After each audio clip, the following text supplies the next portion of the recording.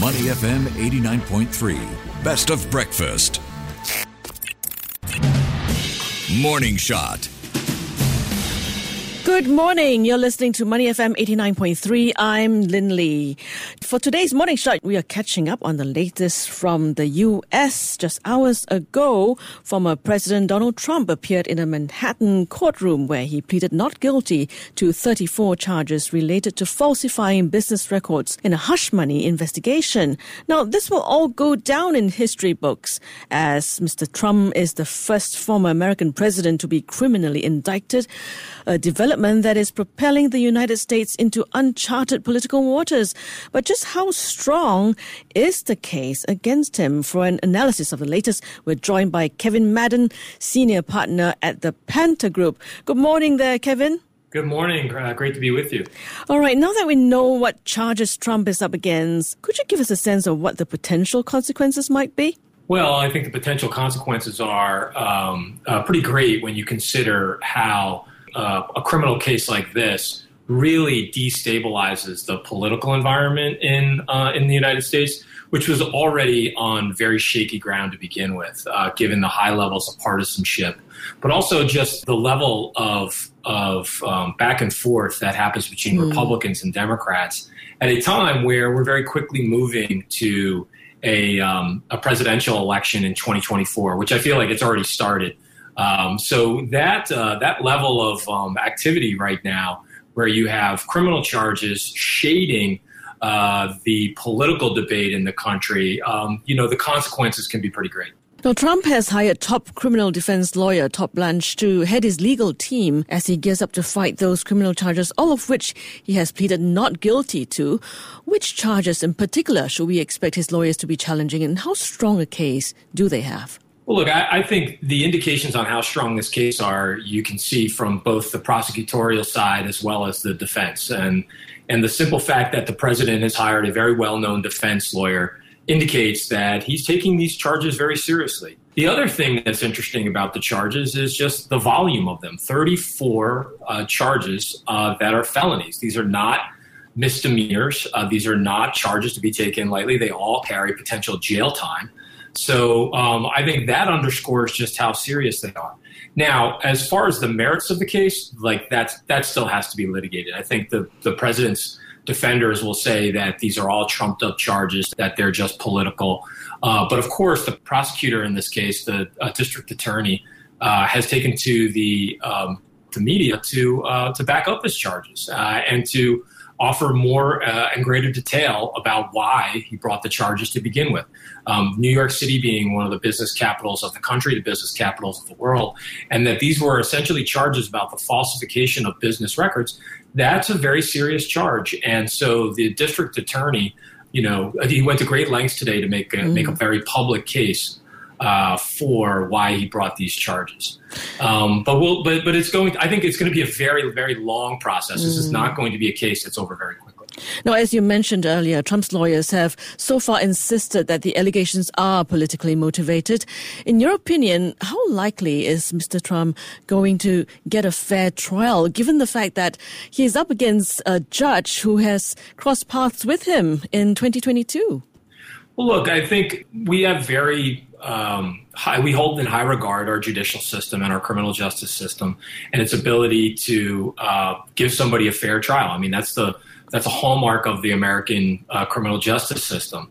So we have to proceed very carefully here because there is such a high level of politicization around this case. So there's going to be a lot of scrutiny involved in that. And there's going to be a lot of partisanship involved as well. I think partisan actors are going to be very quick to accuse the other side of not providing a fair trial or politicizing the entire process. But overall, the simple fact that these charges have been publicly debated, publicly vetted previously, I think that also is something that the public is going to weigh on. And I think it's also something that many of those on the judicial side of things, on the criminal justice side of things, continue to point to the evidence, the trail of evidence that's involved here with the actual charges as a way to fight back against anybody who tries to politicize it. We're in conversation with Kevin Madden, senior partner at the Penta Group. Kevin, you're known to be a veteran of presidential campaigns. So what kind of impact will this have on Trump's 2024 presidential run? Well, we're already seeing it. One of the big advantages that Trump has always had as a candidate has been his ability to really control the media cycle. Mm-hmm. And if you were in the United States today, you would have seen nothing but wall-to-wall coverage on every single channel over this case. So the simple fact that the former President Trump is able to take over the news cycle and control the political conversation in the country, that will have a big impact on how this thing is litigated through a political lens. And, you know, when you have the President of the United States, Joe Biden, not even finding a mention today on the news, that tells you about how people are paying very close attention to this. And it's how disruptive an impact it could have on the politics here in the United States. Yes, publicity, yes, but could it actually further boost his popularity? Well, one of the things that we are seeing at first glance is a sort of Republican voter antibody effect, in the sense that since these charges came out, mm-hmm. many Republican-based voters, the strongest Republican voters, have rallied to the president's defense. Mm-hmm. Even the president's declared competitors inside a Republican primary have criticized the district attorney and have said that the charges against the former president are political. So it has had a rallying effect inside the Republican Party, but it also has many independent voters, the ones who really make the difference inside American elections. There's a great deal of fatigue. They're tired of seeing one controversy after the next and one partisan fight after the next, all at the expense of former President Donald Trump. So the actual politics of this, I think, inside a primary are known, but we have a long way to go before we see what the potential impacts on a general election and a general electorate might be. Looking at it from a legal standpoint, there is nothing in U.S. law that prevents a candidate who is found guilty of a crime from campaigning for and serving as president, even from prison. Now, it's still early days, but how likely is that scenario, going to play out? Yeah, it is still early, so we don't know. But I think to your question, to the crux of your question, we have to remember that this is Donald J. Trump. Mm-hmm. President Donald J. Trump has a reputation for really throwing out any historical norms or historical standards and doing what he thinks is best for Donald Trump. So I think he's somebody who would be unencumbered by any legal situation, any potential criminal or additional criminal indictments with other investigations that are taking place, and be very, very focused on just making the case that he's going to run for the Republican nomination and win the Republican nomination.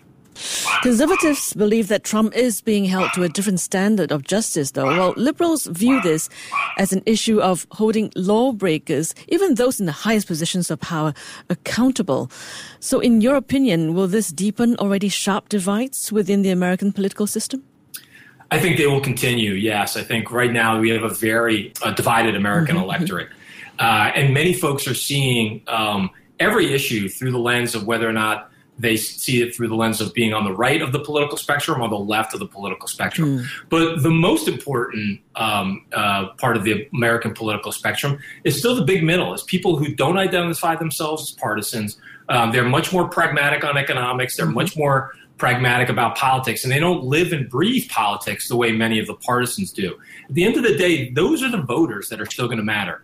In 2020, those voters supported Joe Biden in the end. And that was what made the difference in who won the election in places like Arizona, places like Georgia, places like Wisconsin and Michigan, that really matter when it comes to winning the Electoral College that helps you win the presidency in the United States. All right. Thank you very much for your time today. We've been speaking with Kevin Madden, senior partner at the Penta Group.